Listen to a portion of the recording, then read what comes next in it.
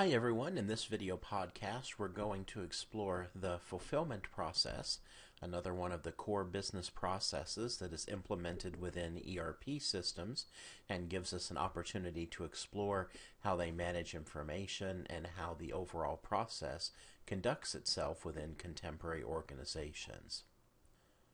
The fulfillment process is often referred to as the sales order process because it is the process that fundamentally focuses on orders coming into our organization and then our ultimately fulfilling those orders in shipping them out to customers and receiving payment. The steps in the fulfillment process are, as you see listed here. We have the first step being receiving an inquiry from a customer, our creating and sending a quotation in response to that inquiry, our receiving a purchase order from a customer, our creating of a sales order, our preparing the shipment, which includes picking and packing the shipment, and then ultimately sending the shipment to the customer, and then our creating and sending an invoice, and ultimately receiving payment. There's an obvious symmetry here between the fulfillment process and what we talked about previously in the procurement process. As the procurement process looks at buying, the fulfillment process looks at selling, and so we do see a lot of the same concepts and documents at work, albeit in our position as being the fulfiller of an order as opposed to the originator of the order. Notice with the sales order process as represented here, we do see two potential entry points into the process, two distinct triggers. The first trigger that is noted here is our receiving an inquiry from a customer and our responding to that inquiry with a quotation. And you might recall that in our discussion of the procurement process, we talked about the request for quotation process and how we would commonly send a request for a quote to an supplier and have that supplier respond to us with a price list and set of terms. Well, now we're looking at that from the seller's perspective, and so one way that this process could begin is by our receiving an inquiry from the customer and responding with a quotation. Certainly, we hope that that leads us to receiving a purchase order from the customer. Now, in fact, many times we will not have an inquiry from a customer. We simply will receive a purchase order based on other information that we have previously sent to the customer, or perhaps the customer seeing our price list and merchandise in a catalog or on the website or some other similar forum. So we may jump into the sales order process bypassing the inquiry and quotation stage and just beginning with the execution and receipt of a customer's purchase order. From there, you'll notice the other documents involved in the fulfillment process. We have the actual sales order document, the picking document, the packing list, the invoice, and the payment. And certainly in our other discussions, we have talked already about the packing list, the invoice, and many of the other documents that you see listed here. As far as the functional areas involved, we do see that salespeople are typically the ones that are involved in the receiving of inquiries, the sending of quotations, receiving of purchase orders, and so on. The warehouse is where the orders are actually prepared and shipped, and then the accounting area of the organization is responsible typically for the preparation of the invoice and then ultimately receiving the payment. And so as far as the document flow associated with this particular transaction, we have a customer inquiry which leads to a quotation, and I've italicized both of those in this particular slide to indicate that this is an optional part of the process, and we may not have these two documents in a particular instance of a process. Then a customer purchase order, followed by our creation of a sales order, a picking document, a packing document, a customer invoice, and then the customer payment. Now, when we covered the procurement process, I showed you alternate views or representations of that process. And so I'll do the same thing here with the fulfillment process, where we have another representation here where we have pre-sales activities as being the first element of this, and that corresponds with our inquiry and quotation steps in the previous diagram. Sales order entry, checking of availability, picking materials, packing materials, posting of the goods issue, invoicing the customer, and then ultimately the receipt of the customer payment.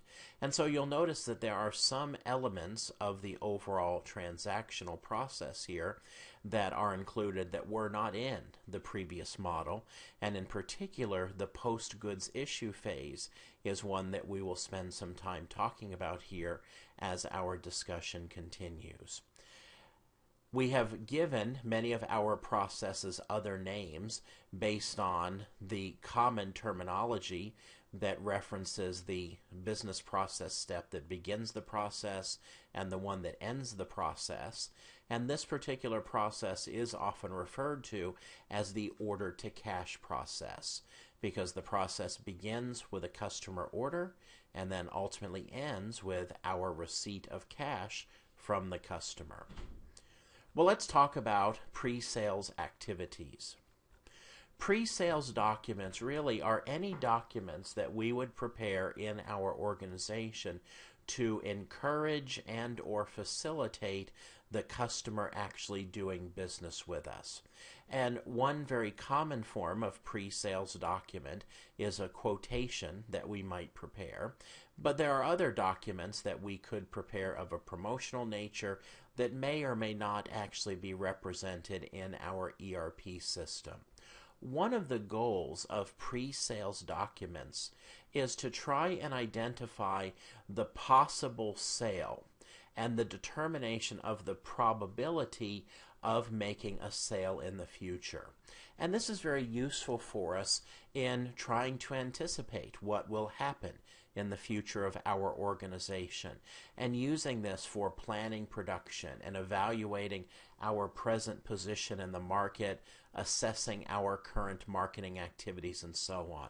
As an example, you're familiar with in our ERP SIM activities, where one of the challenges that you face as a company is figuring out exactly what product demand will look like in the future, and using that to set prices and plan the manufacturing of different products in your plants. Well, imagine if within ERP SIM, if you really did have a sales force that went out and visited customers. And when those salespeople went out and visited customers, perhaps they reported on their activities. And so even when they did not make a sale, they might record facts about customers' interest in certain things and quotations they made and so on. And perhaps, based on information that we collect over time, let's say that we determine that 50% of the time when we give a quotation to a customer, that actually turns into an order within the next 2 weeks.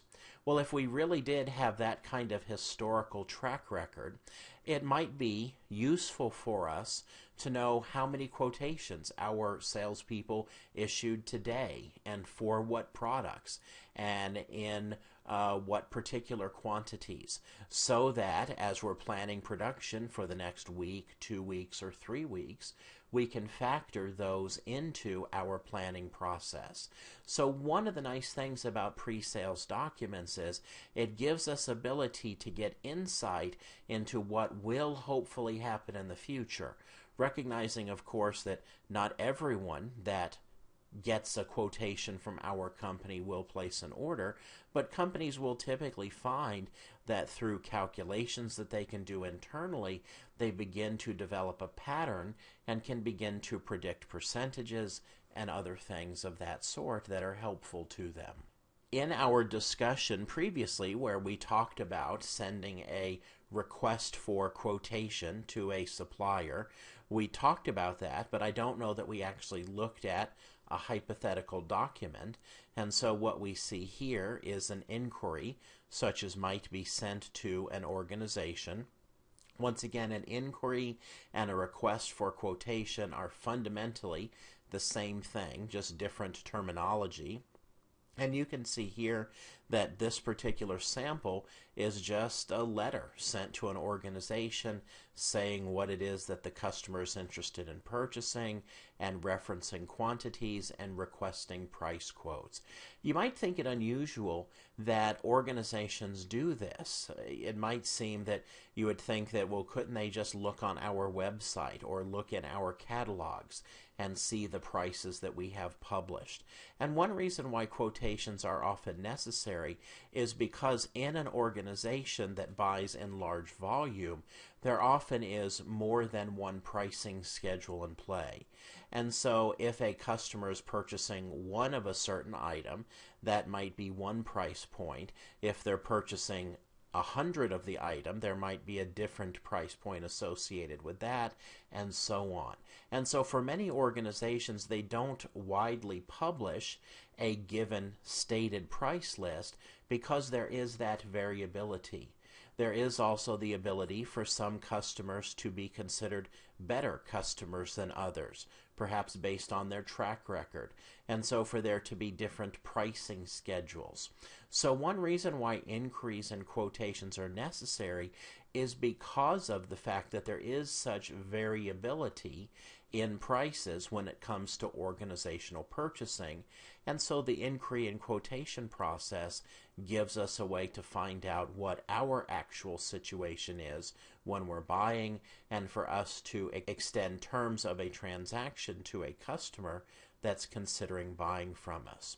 And so the typical pre-sales documents that we see are the inquiry, which comes to us from a current or potential customer that requests information needed for them to evaluate and potentially place an order from us. And there's absolutely no commitment on the part of the customer when they send us an inquiry. So in terms of this being a legal document, there is no legal significance associated with an inquiry. The customer is not in any way obligating themselves to a particular action in the future. A quotation, which is the response that we give when we receive an inquiry, is a legally binding representation by a seller regarding things such as product availability, price, selling terms, and fulfillment. And of course, quotations are commonly given in response to an inquiry. But in fact, we could give a quotation to a customer even if we never actually received an inquiry document. Maybe, for example, a salesperson is going to go out and call on a business and try and sell them a line of products. That salesperson might prepare a quotation on his own as a part of preparing for the sales call, and perhaps commit that to hard copy and bring it with him and leave it with the customer on that particular sales call. So in fact, quotations can be generated in response to a customer inquiry, or can just be generated in general based on our hopes of selling a product to a customer. Historically in business, this was a process that actually took a period of time. A customer would send an inquiry to a business, and the business might have to manually prepare the quotation. And so there would be the passage of a few days perhaps, or even longer period of time between the generation of the inquiry and the receipt of the quotation.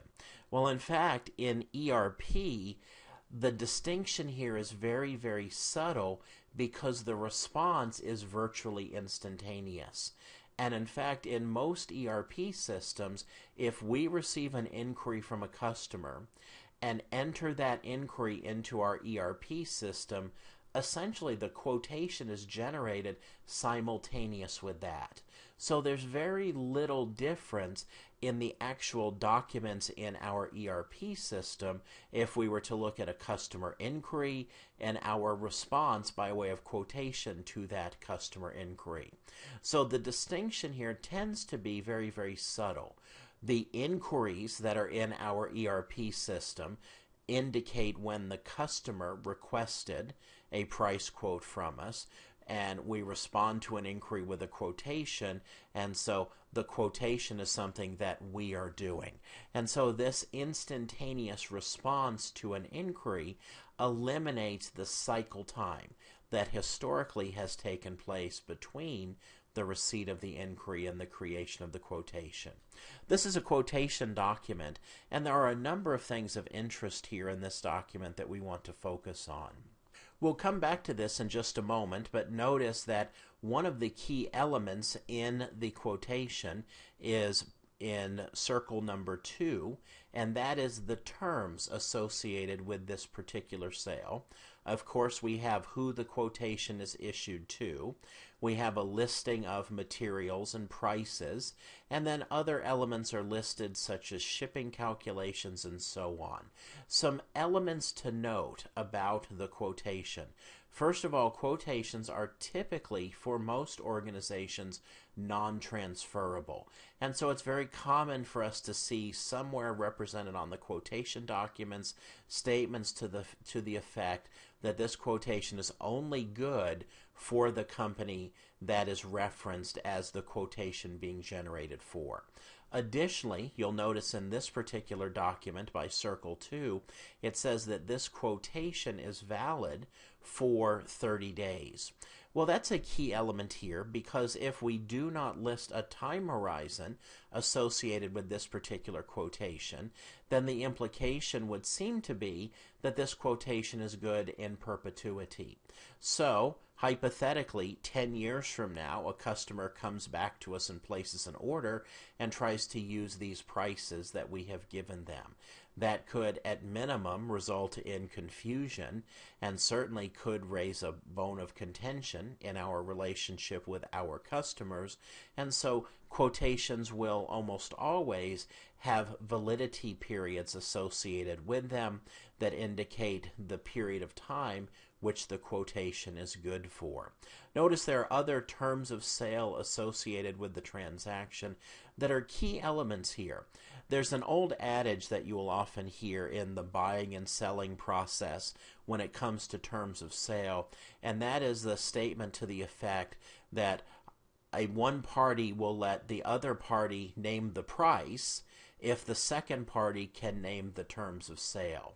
And so, for example, if you had a vehicle that you were trying to sell, and if I came to you and said, I would like to buy your vehicle, and I will pay you whatever sum of money you want as long as you let me set the terms of sale.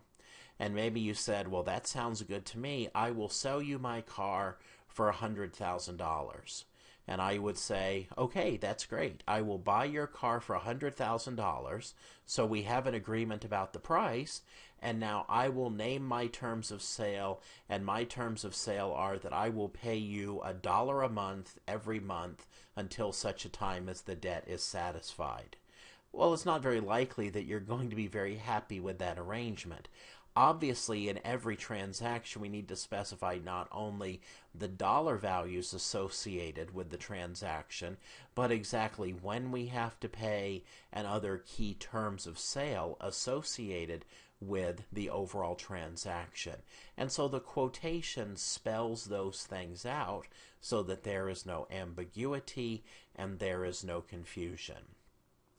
Well, once we have received an inquiry from a customer, and once we have granted a quotation, the next step in the process is hopefully our receipt of a purchase order from a customer for an item that we're going to sell them.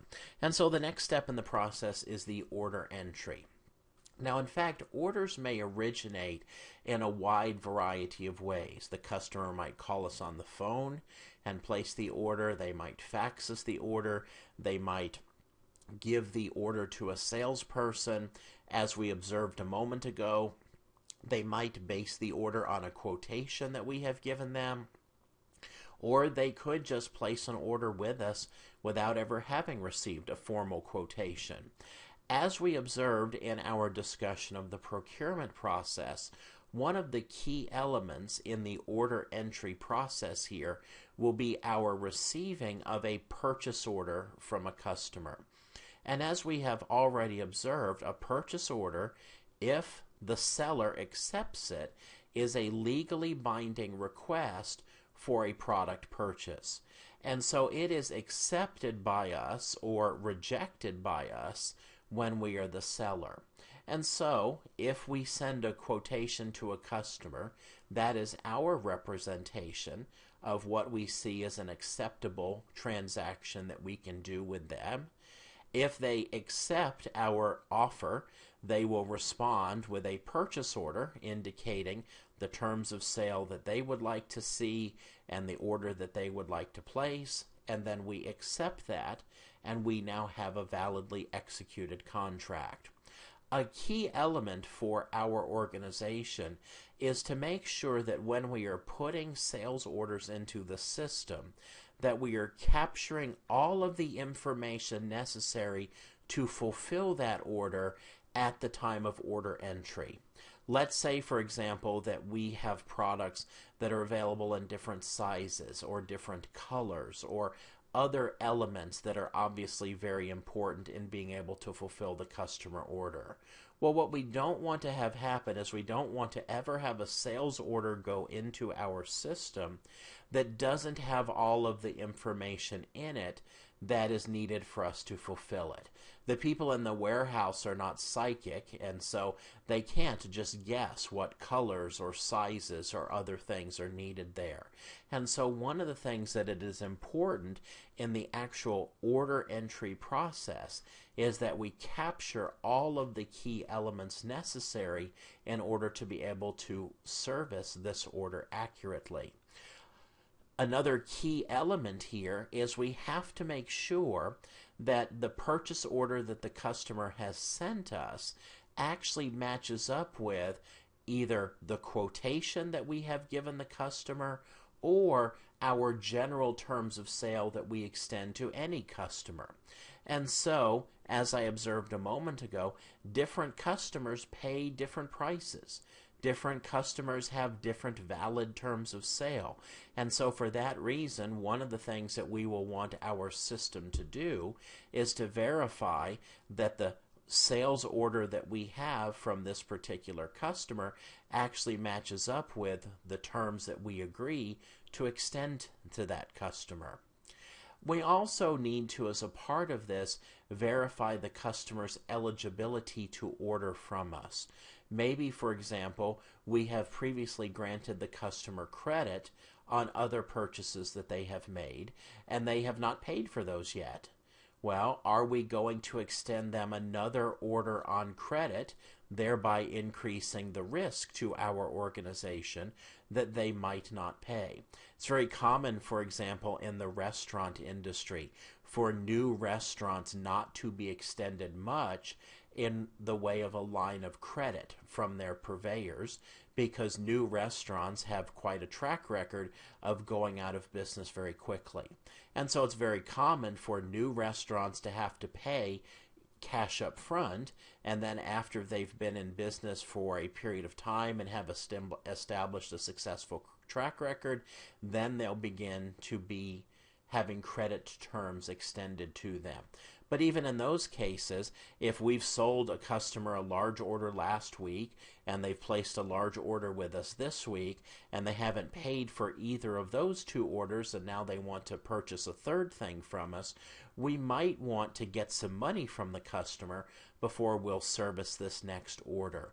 So we want our system to be able to look at customers' lines of credit and outstanding orders with us as a part of verifying their eligibility.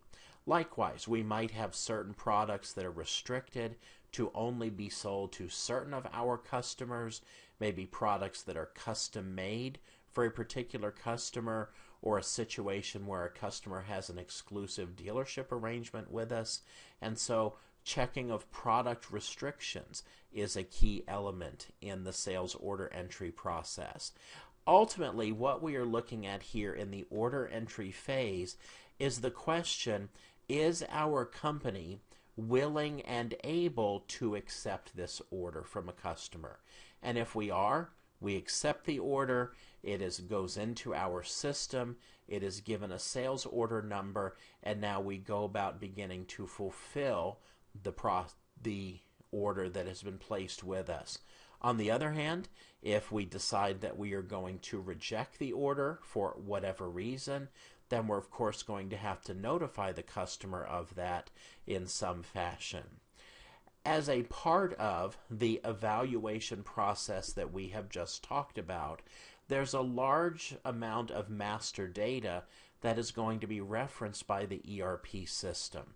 For example, we're going to look at the customer master information to find out information about this particular business that would like to purchase with us. We're going to reference product master data to find out information about the items that they wish to purchase from us. And so in our previous discussion where we talked about the different classes of data in the various information systems, this is a good example of the use of master data. Let's talk in more detail about one key element of the order entry process, and this goes back to being an element in the quotation step as well, and that is terms of sale. Terms of sale for a particular transaction specify the terms associated with two individual elements here: the payment and when payment has to be made, and then the party that is responsible for various transaction elements. And so let's look at those items in more detail. One of the key questions, of course, with any transaction is when is payment to be made? In some cases, perhaps the customer has to pay upfront before we are going to ship the item out to them. But of course, it is very common in business for our organization to extend credit terms to a customer. Well, in our invoices that we send to our customers, in our quotations that we provide customers, we will list what those terms of payment are. And you will frequently see notations such as net 30, net 60, and so on. And this is a reference to that once the customer receives the invoice from us, in terms of net 30, that means they have 30 days to pay. Net 60 means they have to pay us within 60 days. Now, net 60 would be rather atypical because, of course, typically companies want their money quickly. So you're much more likely to see net 15 or net 30 than you would be to see extended terms such as net 60, net 90, or so on. It is very common as an enticement to get companies to pay and to pay promptly, where a seller will extend a discount for prompt payment. This is often referred to as a cash discount, although of course typically the customer is not actually giving us cash, but sending us a check or transmitting the funds electronically.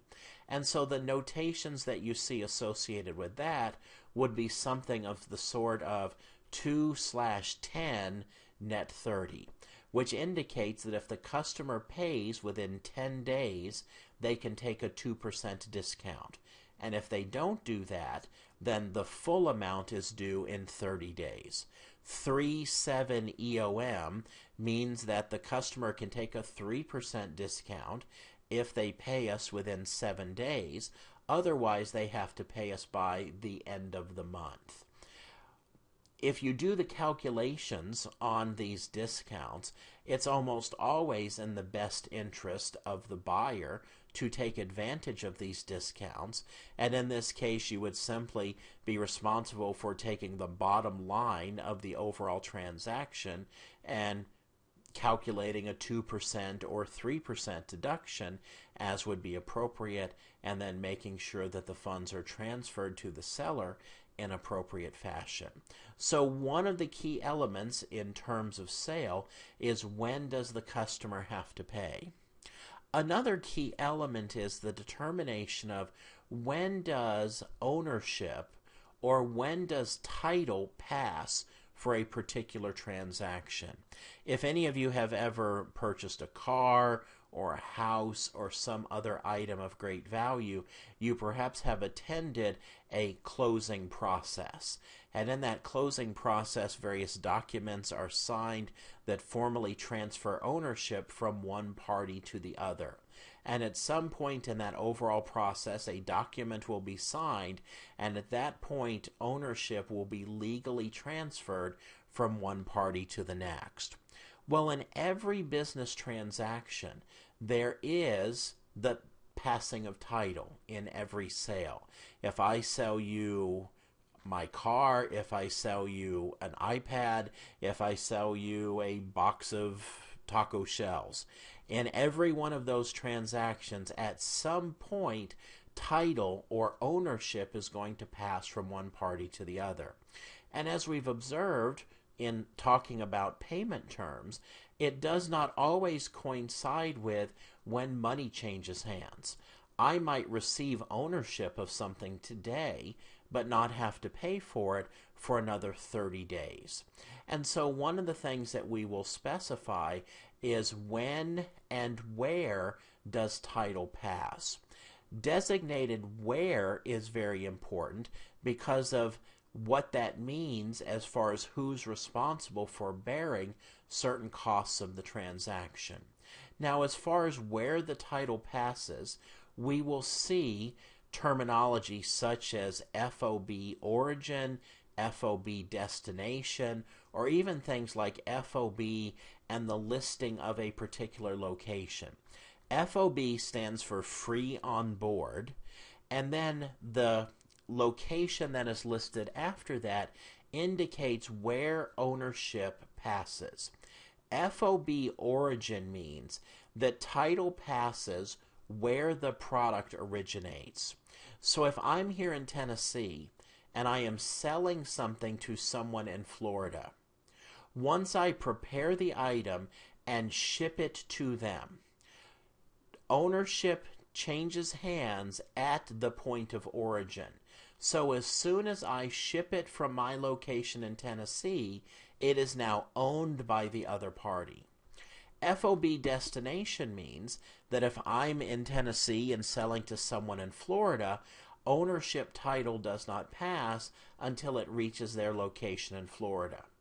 FOB Chicago might specify that, and this wouldn't make sense in a Tennessee to Florida transaction, but this would indicate that once it reaches this particular location, at that particular location, title will pass.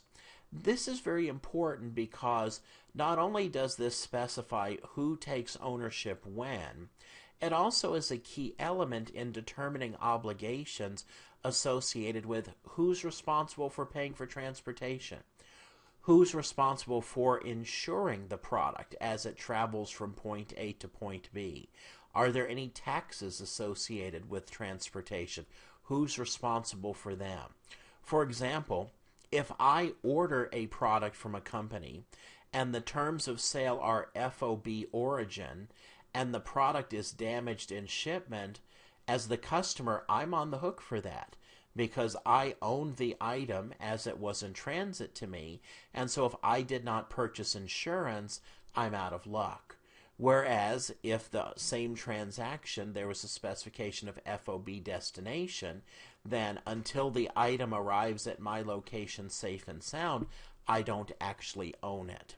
And so oftentimes this specification is important in business because it indicates who's going to pay shipping and transportation costs, who's going to be buying the insurance, and so on. A term that you will frequently see associated with terms of sale is the term Incoterms. And this is particularly important in international transactions, but it also comes into play in interstate transactions as well. But this does actually get very, very complicated. And I've reproduced a chart here of various Incoterms that indicate the different notations that you will see and who bears responsibility. Notice, for example, that at the very top of this particular chart, we see the Incoterm EXW. That stands for Ex Works. And notice in this particular transaction, if that's the term of sale, then that means that the buyer is responsible for having the item loaded onto a truck, having export customs paid. They're responsible for getting the item to the port. They're responsible for unloading the item from the truck. They're responsible for loading the item onto presumably the ship, and ultimately they bear all of the responsibilities until it reaches them.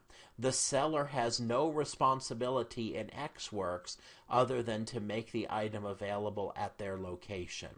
Notice at the opposite extreme, DDP is an acronym for Delivered Duty Paid, and you'll notice in that particular line in our table, in that scenario, the seller bears all the responsibilities until the transaction is concluded. And you can see, based on the stair-step diagram here, there are actually terms that indicate at what point the responsibility shifts from the seller to the buyer. And so you'll notice that FOB that we talked about, free on board, is indicated as an alternative here, where we would have FOB and we would list a location, and at that point the title would pass, and so the seller and buyer have responsibilities based on where that location is designated. You'll notice, for example, CFR specifies who's going to pay for freight. CFR is a term for cost and freight. And then you see things like CIF, which is cost, insurance, and freight, and so on. And it's not important for us to understand the nuances or the technicality of this table in detail, but the key point that I want you to get is specification of these terms is very critical. Because, although we hope this will never happen, there may in fact be a dispute that would arise. And perhaps even there would perhaps be litigation associated with a particular business transaction. And in that case, everything will revolve around what were the stated terms of sale for a particular transaction. And so notice here we have a purchase order that we have received from a customer. In our discussion of the procurement process, we talked about the creation of a purchase order, so this is not a new document for us, but I would call to your attention that in section 3 of this document, notice that it specifically lists that the FOB point is the receiving dock. By knowing that receiving dock was specified, this indicates that the customer will take ownership at their particular receiving dock, and so you'll also notice that there's specification there of payment terms. Now, in thinking about terms of sale, you might be wondering, well, wouldn't the seller always want title to pass as soon as they possibly could? That way they're not on the hook for transportation or damages and so on. And that's absolutely right. But the buyer, of course, wants title to pass as late as in the process as they can get it. They don't want to take ownership until it's actually at their location and they have the ability to verify it. And so once again, that's why this becomes a point of negotiation, and we might agree to pay a higher price if the terms of sale will be adjusted to be something that was more amenable to our particular organization. And so this particular purchase order that we have received from a customer would be entered into our computer system, and a sales order would be generated in response. And you'll notice that the sales order is simply reflective of the information from the customer's purchase order, along with our reflection of the date the information was received, confirmation of the various payment terms, costs, and so on. And so a purchase order is responded to by a sales order within our system. A key element to note about a sales order, and this particular text box here at the top of this slide represents just an excerpt of some of the data that's typically found on a sales order within our system. When a sales order is actually created in SAP or any ERP system, various data elements from other parts of our system are leveraged in verifying information, doing calculations, and so on. For example, all of our customers have a customer number, and that is reflected on the sales order. That customer number and its connection to the actual facts of the customer, such as the company name, their location, and so on, that connection is established in the customer master. All of the items that we sell have material numbers associated with them. Well, the relationship between the material number and what that item actually is established in the material master. Prices. We've already established that different customers pay different prices, and we may have different pricing scales and validity dates and so on. Well, more generally, prices are referred to as conditions in the context of ERP. And in a certain sense, you can think of that because the price will vary based upon a wide array of set of conditions. And so condition data influences the price that would be set. And then, of course, we have other things that are going to be leveraged, such as when we can ship the item out, when it will be delivered to the customer, and so on. And all of that information is loaded into various configuration tables that are maintained by our system. We already observed that sales orders can come into a system based on inquiries or quotations associated with a particular customer, and so that data might also be leveraged and copied into the creation of this particular document. So in looking at our sales order process, we've talked a bit about pre-sales activities. We've talked about sales order entry. Let's look at the continuing steps in the process. The next one here is checking of availability. The checking availability step is fairly straightforward logically. We're going to look at, is the product that the customer wants to purchase from us currently available? And perhaps, if not, when will it be available? And this is a key business decision that we have to make as an organization. There are many companies, for example, that will not allow a customer to place an order for something if it's not something that they actually have in stock. Your organization in ERP SIM works in that way. If a customer contacts you and wants to place an order with you, but you don't already have the item on hand, then you reject that customer order. Other companies will advertise and accept orders for products that they don't have, as long as they know that they can either produce the item in timely fashion or actually get it from a supplier in time. Perhaps you've noticed, if you've done business with Amazon.com in the past, that for most of their items, they indicate that they can ship them out immediately, indicating that they actually have the item in their warehouse. But for some items it will list ships in 5 days, ships in 1 week, and so on. And that's based on the fact that they're willing to accept your order, but the product isn't available at that point. They're going to have to get it from the supplier, which will take them a couple of days, and then they will fulfill your order. This availability check can be set up to be part of the order acceptance process. And so what might actually happen is a salesperson or a clerk might enter a potential order into the system, and the system might actually respond by rejecting some of the line items if the items aren't available. And so this is going to depend upon how we have our ERP system configured. There are lots of different ways that we can set up our system to do the availability check. And some of this just depends on how this particular customer order will be fulfilled and how the product will be supplied. For example, in a make-to-stock strategy business, of which your ERP SIM company is an example, we sell from stock on hand, and therefore we don't accept orders if we don't have the item. Other organizations will accept orders if they have planned production in the future that will be able to accommodate the creation of the items necessary for this customer order. And so in this case, the fulfillment, the availability check here, is not specifically order dependent. And so what happens is we take in an order from a customer, and at that point we are planning our production.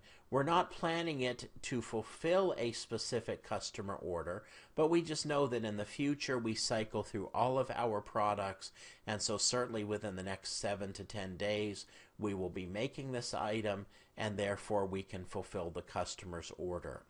We might know when we are receiving items in from our supplier, and therefore know that although we don't have this particular product in stock today, we anticipate it arriving tomorrow or next Friday. And so in a situation where we're buying a product and turning around and reselling it to our customers, we might have the system check for when our next order is due in from our suppliers. In make-to-order production, we take in orders from customers and then produce in response to that particular order. And so in this case, you'll notice we're fulfilling the customer's order out of production, and production is dependent upon the individual orders that we have gotten in. And so that's another way that we could be doing our availability check, and therefore on that basis, what we might actually have the system check for us is whether we have the ability to produce the order in time to fulfill the customer's time demands. One of the things that many organizations will do is engage in drop shipping. And the logistics of a drop shipping transaction are as follows. The customer will place an order with us. We'll turn around and order it from a third party, and will request that that third party ship the order directly to our customer. So as far as the customer is concerned, they're dealing with us, and they're contracting with us, and they're paying us, and so their relationship is with us, but we're actually using a third party to ship the item to the customer and to fulfill the order. And so if there's any discrepancy, the customer is going to contact us, and then we will have to contact the third party to work it out. But in many instances, the customer doesn't even realize that this relationship with the third party exists. It simply is a different way that we fulfill the customer's order.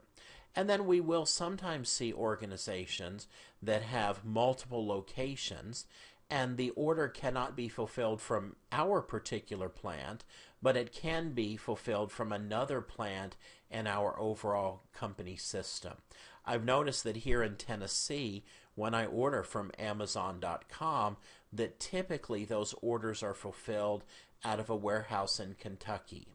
And typically as a result of that, the items show up very quickly. But I have noticed on some occasions that the items will come from California or Texas or some other distribution center. Well, in that case, it would seem like that what may be happening is that the Tennessee location may be out of the product, and so it's being shipped from another warehouse. That would be an example of the transfer process being used as a part of the availability check. And so, as we're looking at the process here, after the order goes into the system, we do whatever availability check has been specified in the configuration of our system, and then it's time to pick the materials, pack the materials, and then post the goods issue. The picking document is a slip that is created in our organization for use in the warehouse, for them simply to know what items are a part of a customer's order, in what quantities, and where those items are stored in the warehouse overall. And the way this commonly works in an organization is that there'll be people that work in the warehouse fulfilling these orders, and there's a printer there. And as new orders come in from customers, the printer just spits out a steady stream of these picking documents, and the employees walk over, pick up the picking slip, walk through the warehouse and assemble the items, and then drop the picking slip off with their notations on it in the packing area for the item to be packed into boxes and ultimately fulfilled. Notice with the picking document, two of the key elements that are listed here are not only the quantity that the customer ordered, but how many were actually picked by the warehouse worker, and then what storage location those items should be removed from. Realizing that in a warehouse, particular products might be found in multiple locations, but of course you don't want to take a little bit from one location and a little bit from another location. You want to run out your supply in one slot and then move on to another slot, and so the picking document indicates where those items should be retrieved from.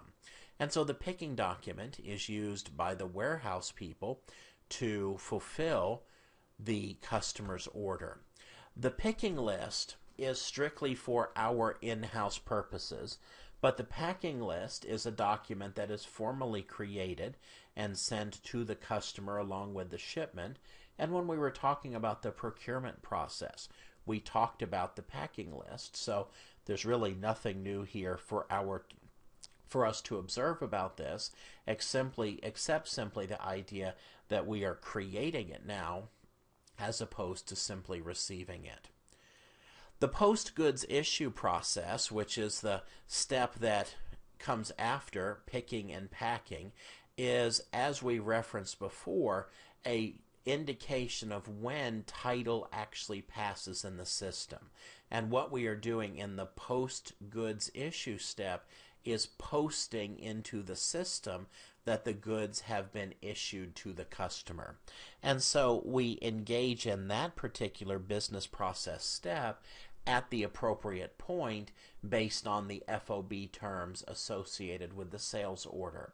And in fact, in most sales transactions in ERP systems, there's really not much significance to this step as far as executing it, except we'll execute a particular transaction, key in an order number, and indicate that the goods issue should be posted, and at that point, ownership actually changes hands. Well, the next step in the process here is invoicing the customer, and in invoicing the customer, this is a key element here, of course, because we need to make sure that we get paid appropriately for this transaction. And so as we create the invoice, we're going to pull information from the order that we received from the customer. We're going to pull information from the delivery document, the packing document that shows what we sent to the customer, and then we're also going to pull in data from things like the customer master data for the sake of giving us addresses to send this to and so on.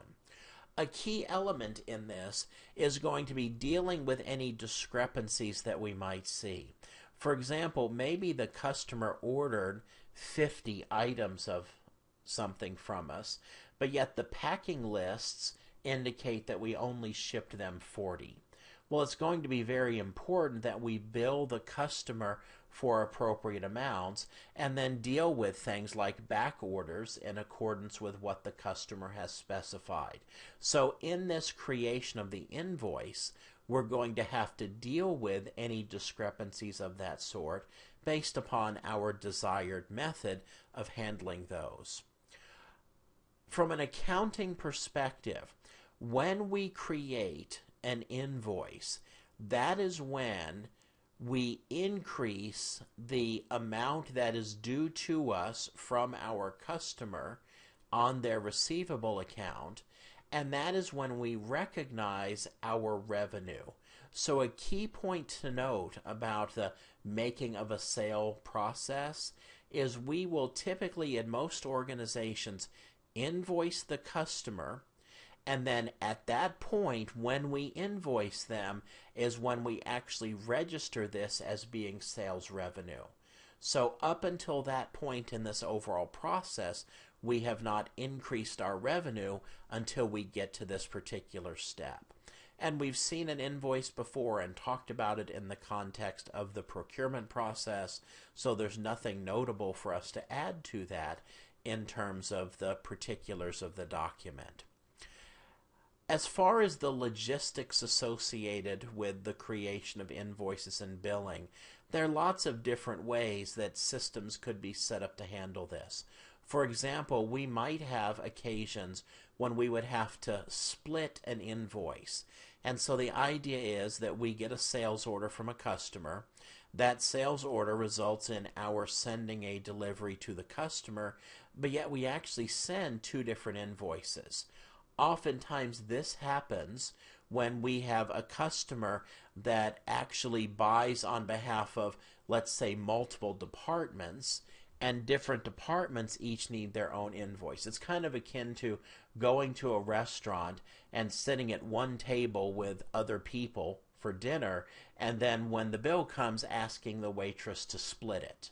Well, that's what's going on here, where we have one sales order, but yet our system is going to have to split it into multiple invoices based on customer request. Sometimes you'll see this when a customer orders merchandise from us, and we also agree to come to their location and install it, but there's a charge associated with that. And so there's actually one delivery, but the customer receives an invoice for the merchandise and then another invoice for the labor associated with it. Sometimes, of course, we might see one sales order that results in multiple deliveries and then multiple invoices. And so certainly that can be accommodated. And then we see all kinds of other variations here where perhaps we have a variety of sales orders and deliveries that all get consolidated on a single invoice. There are a lot of organizations that buy frequently from a supplier, perhaps even on a daily basis, and the supplier is always delivering new merchandise to them, and what they'll request is that for ease of record keeping, that the supplier just invoice them once a month. And so all of the customer's orders are accumulated, and then periodically an invoice will be sent to the customer reflecting the cumulative unpaid transactions to that point. And so there are lots of different scenarios that we can accommodate in our billing system. Invoice splits can be used to bill for different items like materials and services, and collective invoices can be used to consolidate deliveries onto one invoice to minimize paperwork. So this is going to be an element of where our configuration has to match the way we would like to see this happen as an organization, and then also a customer's desired way of having their invoicing done. And so this can be different on a per customer basis if we set up our system accordingly. Well, we are here at the end of the sales order process. We have invoiced the customer, and so now it is time to actually receive the payment from them. And payment is the final step in the overall order management cycle. And really, there's not a great deal of complexity here, but one of the key items is the reconciliation process. We will receive payments from customers that we have to post against the invoices. And oftentimes, unfortunately, there are discrepancies. Let's say, for example, that we have two invoices that we have sent to customers, one for $1,500 and one for $1,400, and the customer mails us a check for $1,600. Well, which of those invoices is that payment associated with? And then, of course, there's going to be an overage. How do we apply that to the other invoice? What happens if the customer places an order with us, we send them the items, we send them a bill for $1,550, and for whatever reason they send us a check in payment for $1,540, and there's this $10 discrepancy, perhaps just due to someone miscalculating something or taking a discount they weren't due, and so on. Well, if the difference is trivial, we may just write off the discrepancies. But of course, writing off $10 is very different than writing off $10,000. And so we have to have a process for reconciling the differences. If we're extending payment terms to customers where we give them 30 days to pay, and they're steadily ordering from us, then we would want to employ the logic in our payment processing program to always apply their checks against the oldest open invoice at the time. And so there is actually some complexity associated with making sure these get posted properly so that the customer's account is kept up to date and their discounts are given when appropriate and so on. We may also see situations where what the customer ordered is not what they received due to the material not being in stock, or perhaps we sent them some items but they returned them because some of the items were damaged or otherwise defective. And so we have to reflect the fact that although we sent them an invoice for a certain amount, they returned some of the items, and so we give them a credit for that and then apply the payment accordingly. So there are some real logistical challenges here that we have to incorporate in effective posting of payment. And it should go without saying that clearly this is an area that our customers are going to be very interested in, as they want to make sure that we're not trying to bill them for things that they should not have, that they should not be billed for, and so correctly reflecting their payments is going to be a key element in keeping them satisfied. We likely will configure our system to engage the dunning process if customers have not paid on time. And so if a customer is supposed to pay us within 30 days, perhaps we set up our system so that on day 40, if we still have not received payment, we send the customer some kind of reminder notice. And on day 60, if the customer still hasn't paid, then we send them a more forceful letter requesting that they pay immediately. And there is generally an entire sequence that we go through where we increasingly up the nature of our requests and up the strenuousness in which the request is generated based on how past due the customer is and what the overall amount is. And so there are some complexities associated with this payment posting process. Oftentimes it's caused simply because of the way our customers elect to pay us. We might have a customer, for example, that has many open invoices with us, and they'll send us one check to cover those multiple invoices. So we have to post one payment as reflective of fulfilling the obligation associated with many invoices. Where this gets particularly challenging is if they have, for example, 4 open invoices and they've sent us enough money to cover a portion of these 4, but not all of them. Well, do we use it to pay invoice 1 and 3 and leave 2 and 4 open? Figuring out how to do this allocation can be very challenging. Payment posting is typically done in an organization by a functional area called the Accounts Receivable Department, which is a subset of the overall accounting department in our organization, and their work particularly focuses on this aspect of business operations. If we think about the information flow that's associated with the overall fulfillment process, there are lots of different kinds of questions that we might have for a particular instance of the overall fulfillment process. Things like, what's the status of an order that we have gotten from a customer? Has the order been acted on? Which step in the overall sales order process isn't currently in? Have the goods shipped? When did they ship? Where are they now? Do we have a tracking number? If the item hasn't shipped, when can we expect it to ship? If it has shipped, have we sent the customer an invoice? Have we gotten payment from the customer?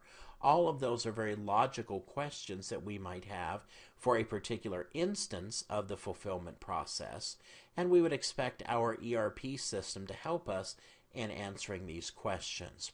As far as looking at this from a big picture perspective and looking at the overall process, we have questions like, how well is our fulfillment process working?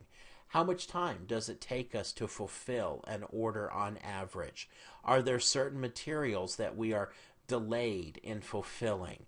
Are there differences in how we service certain customers at particular locations? If we look at our customers, are there certain customers that are notably late in paying us, or other customers that are very prompt in their payment? On a bigger picture level, what items do we sell the most? And to which customers? Who are our best customers? What are our best products? Are there products that we should retire because we're not selling them in high volume? Are there customers that we should stop dealing with because they don't really place significant orders with us and perhaps they're habitually late in paying? And so these are elements of the information flow associated with this overall process. Well, looking at the accounting impact associated with various process steps in the fulfillment process, when we ship goods to the customer, this is when you'll notice from our income statement perspective, what our sales order process will do is it will increase our revenue associated with a particular transaction, and of course there will be an increase in the costs of goods sold associated with that particular transaction, which will of course also influence our overall net income. And so you'll notice in this particular hypothetical example, we collected $2,940 in revenue from the customer.